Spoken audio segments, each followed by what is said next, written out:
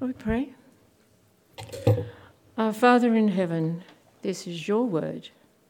Holy Spirit, show us Jesus in these precious words so that we might rejoice in him. Well, who are we reading about?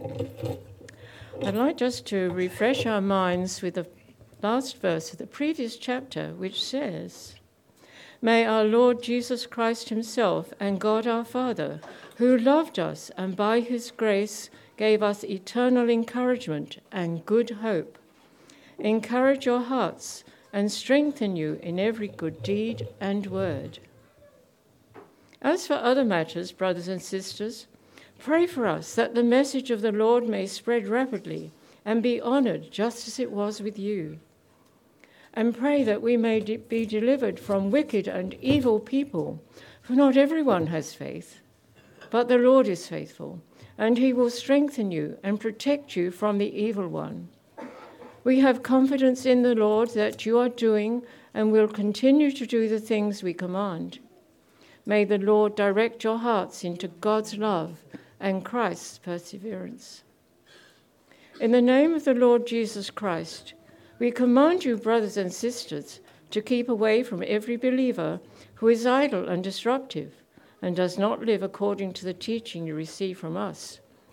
For you yourselves know how you ought to follow our example. We were not idle when we were with you, nor did we eat anyone's food without paying for it. On the contrary, we worked night and day, laboring and toiling, so that we would not be a burden to any of you. We did this not because we do not have the right to such help, but in order to offer ourselves as a model for you to imitate. For even when we were with you, we gave you this rule: the one who is unwilling to work shall not eat. We hear that some among you are idle and disruptive.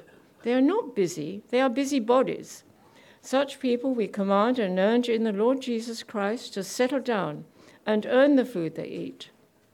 As for you, brothers and sisters, never tire of doing what is good. Take special note of anyone who does not obey our instructions in this letter. Do not associate with them in order that they may feel ashamed. Yet do not regard them as an enemy, but warn them as you would a fellow believer. Now may the Lord of peace himself give you peace at all times and in every way. The Lord be with all of you. I, Paul, write this greeting in my own hand, which is the distinguishing mark in all my letters. This is how I write. The grace of our Lord Jesus Christ be with you all. Amen. Well, let me lead us in prayer again. Heavenly Father, you are good. Your word is true.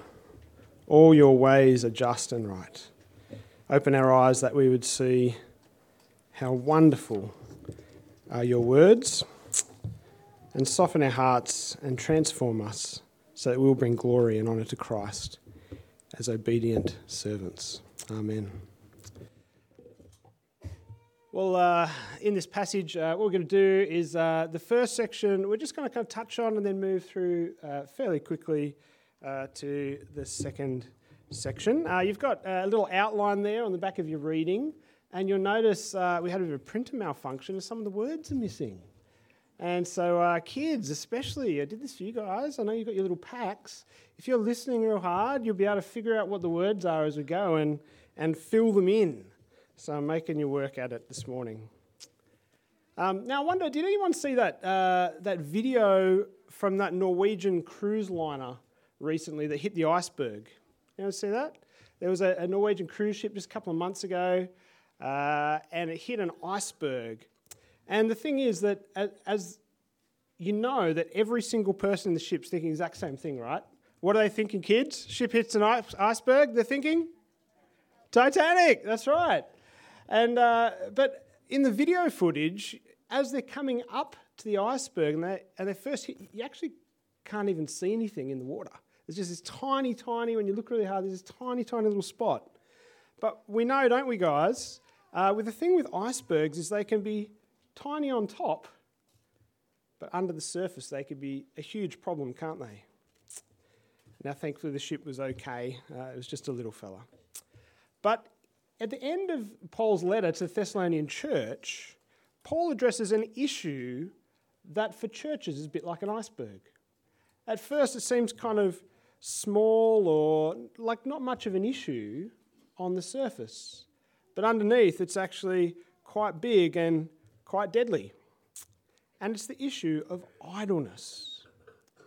Now, as I've spent time working through not just 2 Thessalonians, but also 1 Thessalonians this past week, I realised that actually this issue of work and idleness comes up again and again and again, of being lazy or being diligent, of being irresponsible or being responsible, of working or of bludging. It was obviously an issue for that church, which is interesting because it's a church that actually Paul speaks really highly of.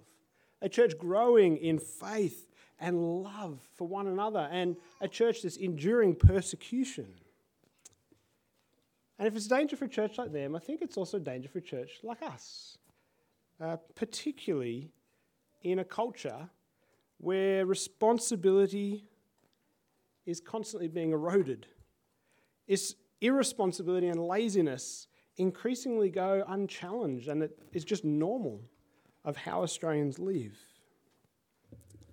Well, let's dive in. At the start of his letter, where have we come from? Paul had encouraged the church to hang in there. They're being persecuted, being attacked, being given a hard time. And Paul said, hang in there. And he prayed that God would empower them to live godly lives that bring glory to the reputation of Jesus. That's the goal. Glory for the reputation of Jesus by the way we live. In the middle of his letter, in chapter 2, Paul said, don't be troubled by lies and false teachings. People had said, hey guys, Jesus has already come, he's gone, you've missed out, you've missed the boat. Paul says, no, don't be alarmed. You weren't left behind. Don't give up hope. And here at the end of the letter, he gives some parting instructions. The first thing he says is that we need to pray because we're in a battle. Got that? Point 1, pray because this is a battle. Have a look at verse 1. As for other matters, brothers and sisters, pray for us that the message of the Lord may spread rapidly and be honoured just as it was with you. Pray that we may be delivered from wicked and evil people, for not everyone has faith. But the Lord is faithful, and he will strengthen you and protect you from the evil one. Now, I've never been on a cruise ship before, but after Googling the news of the cruise liner, I keep getting all these ads for cruises over and over again in my feed. And I had a look at some of these boats, and man, they look incredible. They've got these incredible restaurants and bars, and they've got these concert halls and saunas and water slides and arcade games. Sounds pretty cool, doesn't it, kids? It looks pretty amazing. And I imagine if you worked on a cruise ship, I imagine that, pretty much your job is to just make sure everyone's comfortable and happy. At the end of the day, if a cruise means that everyone's comfortable and happy when they get off the ship, you've done your job. It's pretty good. But it seems like the church in Thessalonica were kind of on cruise ship mode. Now, see, a cruise ship's quite different to working on a battleship, isn't it? Because working on a battleship, keeping people comfortable and happy has absolutely nothing to do with what your job is. See, Paul wants to remind the Thessalonian church that following Jesus is no pleasure cruise. It's easy for us, isn't it? I mean, we've got it pretty good here. We're not under the same kind of attack or persecution that the Thessalonian church was under. It's just so easy for us to slip into that ongoing, comfortable pleasure cruise mode. So easy for us to think that following Jesus, the goal is comfort. It's easy for us to think that as a church, our kind of job is to kind of keep each other happy and comfortable. But we know that Jesus didn't leave us here on earth so that we could keep comfortable. If Jesus' goal for us immediately was that we be comfortable, he would have just taken us straight to heaven. No, as Danny showed us in chapters 1 and 2, Jesus left us here to live lives worthy of the calling that we've received, to do good works, to endure suffering, to stand firm, and to bring him glory by the way that we live. Now, I don't know about you, but I reckon if I was on a battleship, I'd probably pray a bit more than if I was on a cruise liner. I think I'd probably be a little bit more aware of the fact that actually I kind of need God. It's not that I don't on a cruise ship, it's just that I'm easy to forget. See, Paul says we need to pray because there is a battle that is going on, a spiritual battle that we're in the midst of. Evil people are opposing Christ and his kingdom.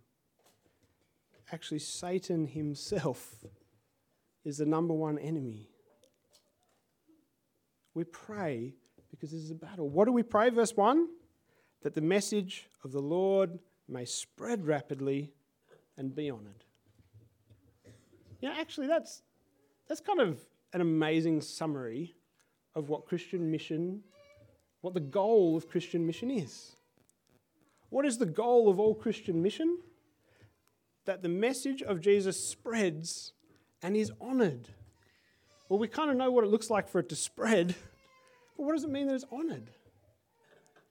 It means that people hear it and recognise that it is true, and they give their lives to Jesus. That they then live lives that glorify him.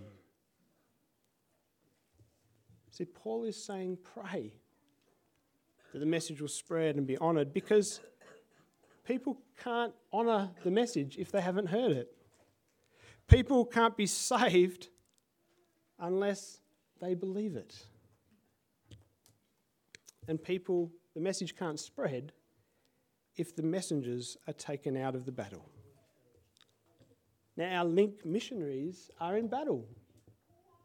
Jack and Lil Harradine in the outback, well, they contend with all sorts of friction and tension from people within the Aboriginal community.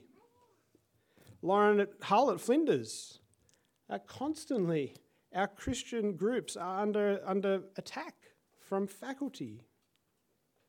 The Rose in Cape Town, well, they've just had to take extended leave here to rest because they've taken some hits over the years. And you and I are in the battle. We think we're on the cruise ship, but we're not. See, our parents sometimes, our spouses sometimes, our kids sometimes, our neighbours, our friends, our colleagues. Sometimes we are under fire. And we're always under fire from Satan. We need to pray for each other because this is a battle. We need to pray that the message will spread and be honoured and that we will be delivered. But there's a great promise here, isn't there? Have a look at verse 3. The Lord is faithful, and he will strengthen you and protect you from the evil one. There's a funny thing, isn't it, as Christians? If you end up dead, it doesn't seem like you're protected, right? It kind of seems like you weren't protected when you end up dead. But the amazing thing as Christians is that our hope is not to have a nice long life here. Our hope is for after death. Our hope is for when Jesus comes back and raises us to life and puts us in a new creation and we live forever in a world that no longer is in battle, no longer is racked by sin and death and sadness and sickness and pain and suffering and hurt and violence. See, he is faithful. He will strengthen you. He will protect you from the evil one, even if you die because of the battle. Because even in death, he protects and keeps us until the day Christ returns, when he will raise us up to new life. We pray because this is the battle. And then Paul gets to the iceberg. Point 2, stay away from lazy Christians. Stay away from lazy Christians because we represent Jesus.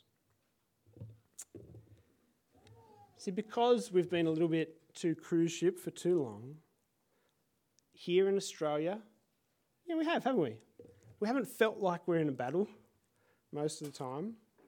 It's felt pretty cruisy to be a Christian for many generations in Australia. And so for us, I think Paul's commands here make us pretty uncomfortable. Have a look, verse 6. We command you, brothers and sisters, to keep away from every believer who is idle and disruptive and does not live according to the teaching you receive from us. Have a look at verse 14. Take special note of anyone who does not obey our instruction in this letter. Do not associate with them in order that they may feel ashamed. Now notice Paul's command here. In the first instance, there in verse 6, Paul doesn't deal with this issue by commanding the idle believer. Who's this command for? Well, it's for the Christians who aren't idle. There's a clear, strong, unambiguous language here that when a brother or sister sins, we can't just sit back, wash our hands of the matter and say, well, that's not my concern. See, when there's a brother or sister who sins, a brother or sister who's idle and disruptive, Paul speaks first to us and commands us to act. Way back at the beginning, Adam and Eve, the very first humans, after they sinned, we get to the next generation, their sons, Cain and Abel. They offered sacrifices to God, and God was happy with Abel's sacrifice. He wasn't happy with Cain's sacrifice. Cain was so jealous, so mad, he murdered his brother. And then God comes, and he comes and meets Cain. He says, oh, g'day, Cain, how you going? Hey, where's your brother? And Cain says, am I my brother's keeper? Am I my brother's keeper? Am I supposed to know where he is? Is it my business? Am I supposed to look after him? Well, what's the right answer? The answer is yes. Actually, yes, Cain, you are your brother's keeper. And you're supposed to be caring for him, and actually you just did the exact opposite and murdered him. See, it's not optional for us as Christians to sit back when we see a brother or sister sinning and go, that's their thing. That's their issue, their deal, their problem. I don't need to do anything. We are our brother's keeper. And this command here, this command is quite striking. Keep away from them. Do not associate with them. Why? Not just to teach them, but actually to shame them. Now that feels really heavy, doesn't it? Yeah, we're people of grace. How does shame fit with grace? But if we read carefully, we see why. We see why this matters so much. Have a look again at verse 6, the very start of that verse. In the name of the Lord Jesus, we command you, brothers and sisters. Again, verse 12. Such people we command and urge in the Lord Jesus Christ to settle down and earn the food they eat. See, like an Olympian carrying their country's flag, or an ambassador representing their country's government, or a soldier wearing their country's uniform, we represent Jesus. We bear the name of Christ. We are his Christians. We represent him. And as we saw back in chapter 1 and verse 12 with Danny 2 weeks ago, our job as Christians who represent Jesus is to live lives that are worthy of representing Christ. Live lives that are worthy of carrying that name. To live lives that are worthy so that they bring glory to God. In his first letter to the Thessalonians, in chapter 4 and verse 11, Paul dealt with this issue again. Not quite as long, but he said, "Make it your ambition to lead a quiet life. You should mind your own business, work with your hands just as we told you." Verse 12, "So that your daily life may win the respect of outsiders, and so that you will not be dependent on anybody." So that your daily life will win the respect of outsiders, that you won't be dependent on anybody. See, Paul knows, doesn't he? It looks small on the surface, but the iceberg is big underneath, because when unbelievers see idleness, laziness, irresponsibility, bludgeoning, consuming within the church, it doesn't command respect. It doesn't lead them to glorify God and go, "Wow, look at those Christians." It looks like, "Wow, look at those Christians." Yeah. What? They're not that great a bunch. I just want to just pause and say, here Paul is not talking about people who can't work. Paul's talking about people who won't work, who could but don't, who mooch off others, people who expect that other people will carry the load and the burden and they can just coast along. Now, over the past 20 years of doing ministry with young adults, I've been surprised to see how many of them still live at home. You know, these kind of 30-somethings who still live at home. Now, there's totally appropriate reasons why, 30-somethings can still live at home. What I've noticed, though, is that there are some who live at home and they do nothing. They still act like they're a 6-year-old. They don't contribute to the house. They don't do any jobs. They don't do chores. They don't cook any meals. Some of them don't pay any board, or they pay, $20, $50 a week, just a token. Some of them are, just time and time again. Some of them have jobs, but where does the income go? A lot of the income just kind of goes on themselves. A lot of the income goes into holidays and leisure and clothes and cafes. And see, a 30-something who doesn't know how to operate a washing machine doesn't really command the respect of outsiders. When outsiders see someone bearing the name of Christ who can't operate a washing machine because they've never tried, they've never offered to help, they've never learned to grow up and take responsibility, they think, well, actually, that's not a very good look for Jesus. But actually, in this scenario, the 30-something isn't the only one who is actually bringing shame here. See, who's enabled them? Who's been washing their clothes for 30 years? Who's not laid down the groundwork and the ground rules that say, actually, no, you must step up and you must take responsibility. You must man up and contribute to this family. Who's failed to train them to be responsible and hardworking, and who continues to treat them like a kid and do everything for them?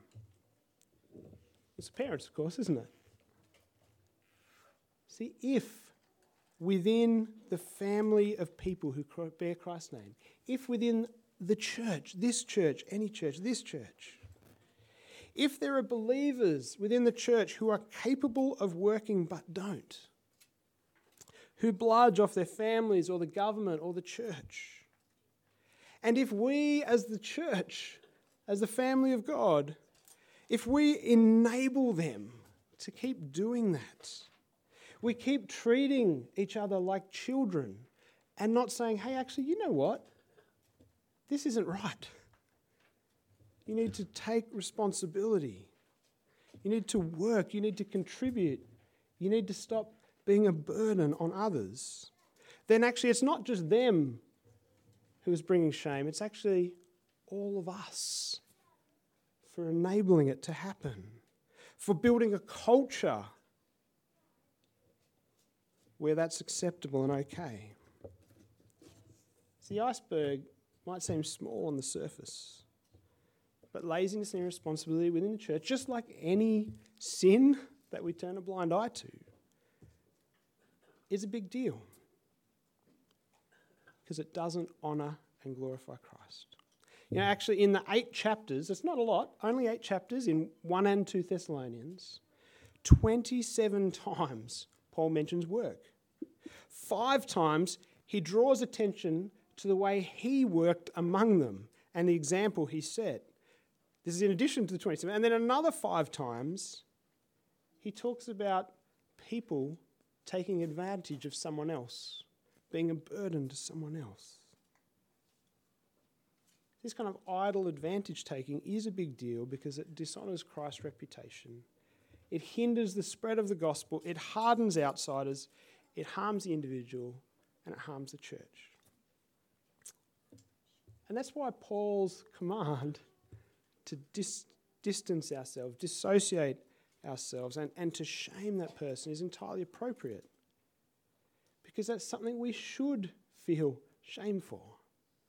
We should feel shame for bringing dishonour to the name of Christ, for not living worthy lives that bring him glory. The idle believer needs to see that this is not appropriate. The world outside needs to see that it's not appropriate for the people who bear Christ's name. And we as the church need to see that laziness and bludgeoning is not appropriate for those who bear the name of Jesus. Now I realise that as a leader in God's church, I need to take the lead in this. Over the years, I have encouraged and urged and, quite, plainly told a number of individuals that they need to take responsibility, get off their backsides and get a job and contribute. But I confess I've not ever actually taken the next step. I've never actually done what Paul here commands. And that's a failure as a Christian, but it's even more a failure as a leader in God's church. And so I realise actually that I've been an enabler. Anytime I turn a blind eye or I don't take this action, when I see a believer who is idle, who is irresponsible, or a believer who's sinning in any way, I've actually kind of implicitly said it's not that big a deal. It doesn't really matter. I've kind of enabled it. And I've actually brought shame to the name of Christ. I want to say today is a new day. We need to be a church that loves each other enough to do what God commands. Actually, we need to love God enough that we do what he commands. We need to love the honour of Christ's name and the spread of the gospel. And we need to honour the lost enough that we say, no, we will be obedient. We will take this seriously. We are our brothers' keepers and our sisters' keepers. We will be a church who takes sin and grace and glorifying Jesus seriously. And even though that might seem harsh, actually verse 5 shows us that this is what God's love and Christ's perseverance in us looks like. Love is what motivates it. Helping one another persevere to the end. so that we reach the prize. That is what motivates it. See, I think part of the reason we see it as harsh and as hard and confronting and scary is that we actually don't see it done very well or very often. And we all know stories of really legalistic churches, don't we? Where the believer who sins is just condemned as an enemy. Where grace seems to fall by the wayside. But that's not God's way. Have a look at verse 15, the second half. Paul said, do not associate with them in order that they may feel ashamed. Verse 15, yet, do not regard them as an enemy, but warn them as you would a fellow believer. Point 3. You ready, kids? Warn them because they are your family. Warn them because they are your family. See, the shame here is not and must not be an overbearing shame. We don't shame like the world shames. We warn and shame as brothers and sisters because we want them to come to repentance. We want them to come to grace and to freedom and the joy of honouring Christ, and we want to see Christ honoured. See, Christian shame is not like the world's crushing shame that cancels and condemns and drives away. It's the shame that warns and rebukes and invites back.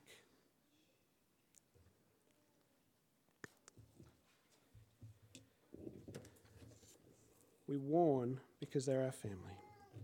What do we warn them? Verse 12. To settle down and eat the food, earn the food that they eat. Verse 13. All of us never tire of doing what is good. I'll just take a couple of minutes just to kind of apply this to us at different stages in life. First, I just want to say to parents, I'm talking to parents. Are you training, nurturing, raising lazy and entitled kids? There have been times Keely and I have realised, actually, we kind of are. You know, when they're 6 and we realise that we're still doing everything for them like we did when they were 6 months. We go, oh, actually, we need to teach them responsibility. We need to give them jobs.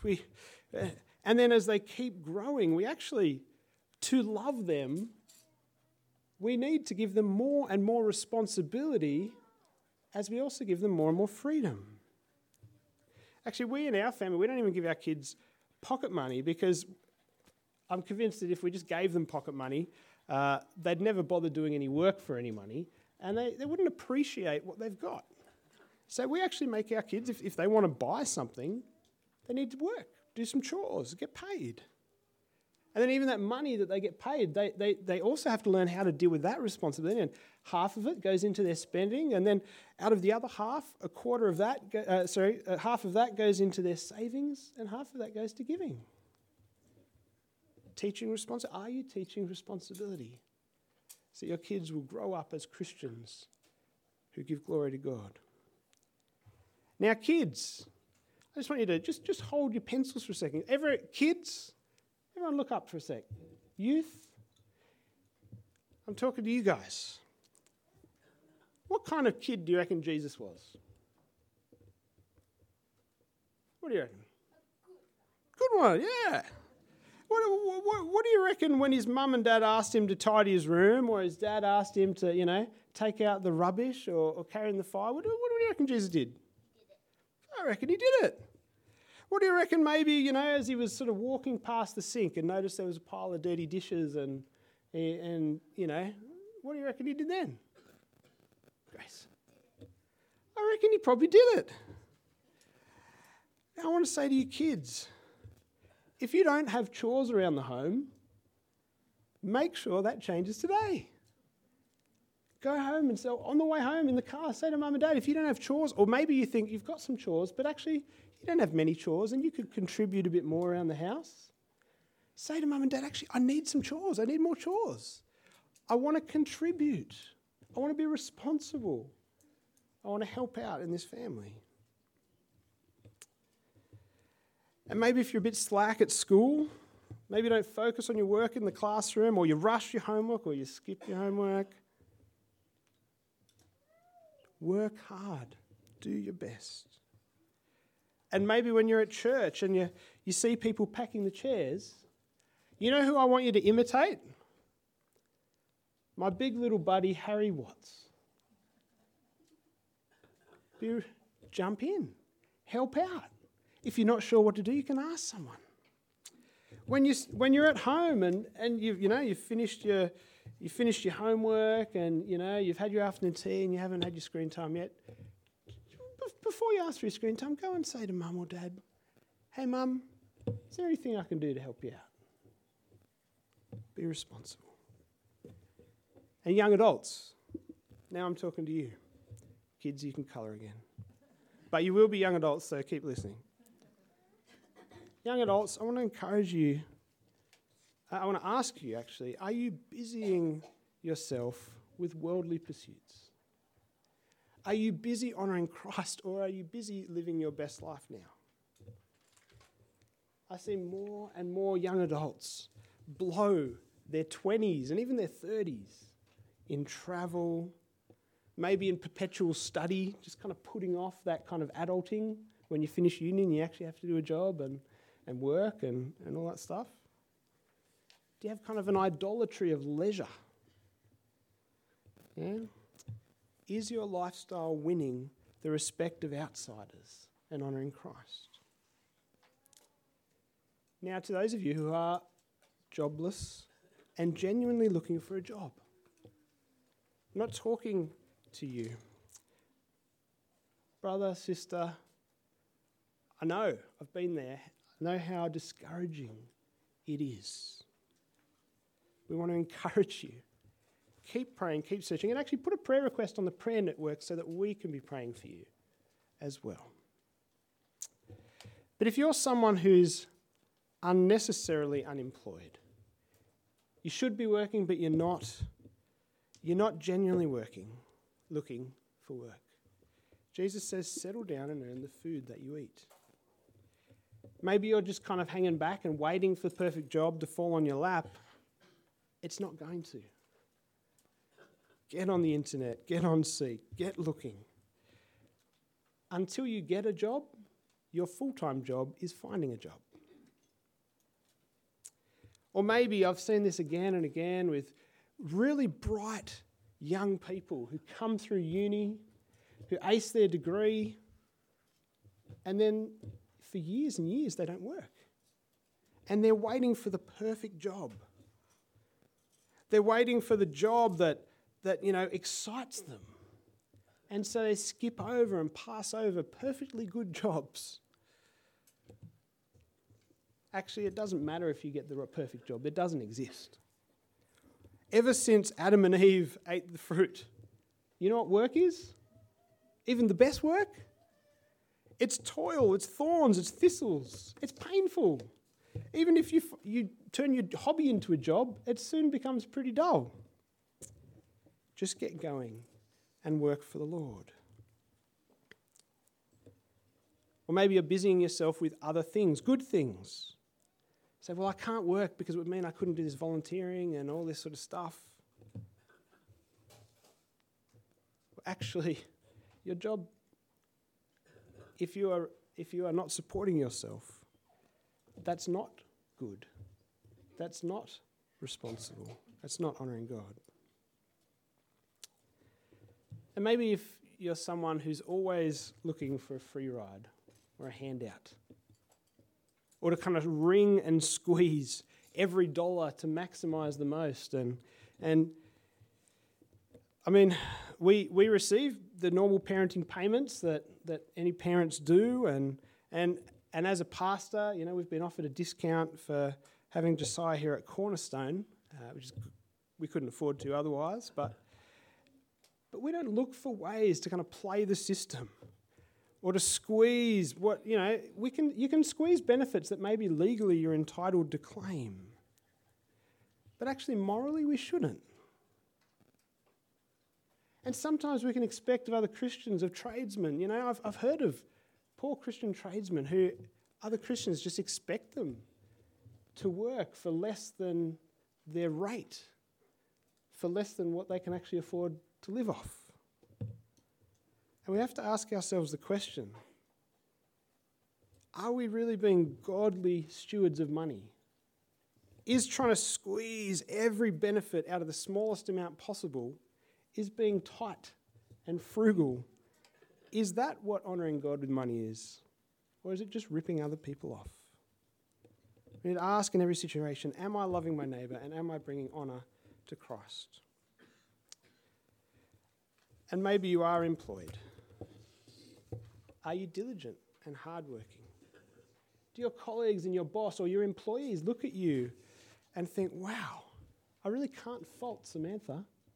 You know, actually don't tell HR, but I think I'm only going to hire Christians from now on. And homemakers, it's not an easy job, but it is possible to kind of do the bare minimum, isn't it? Are we honouring God? But what about those who have a genuine right to help? Verse 9. Paul says that those who work hard in the Lord actually do have a right to be supported by the church to continue that work.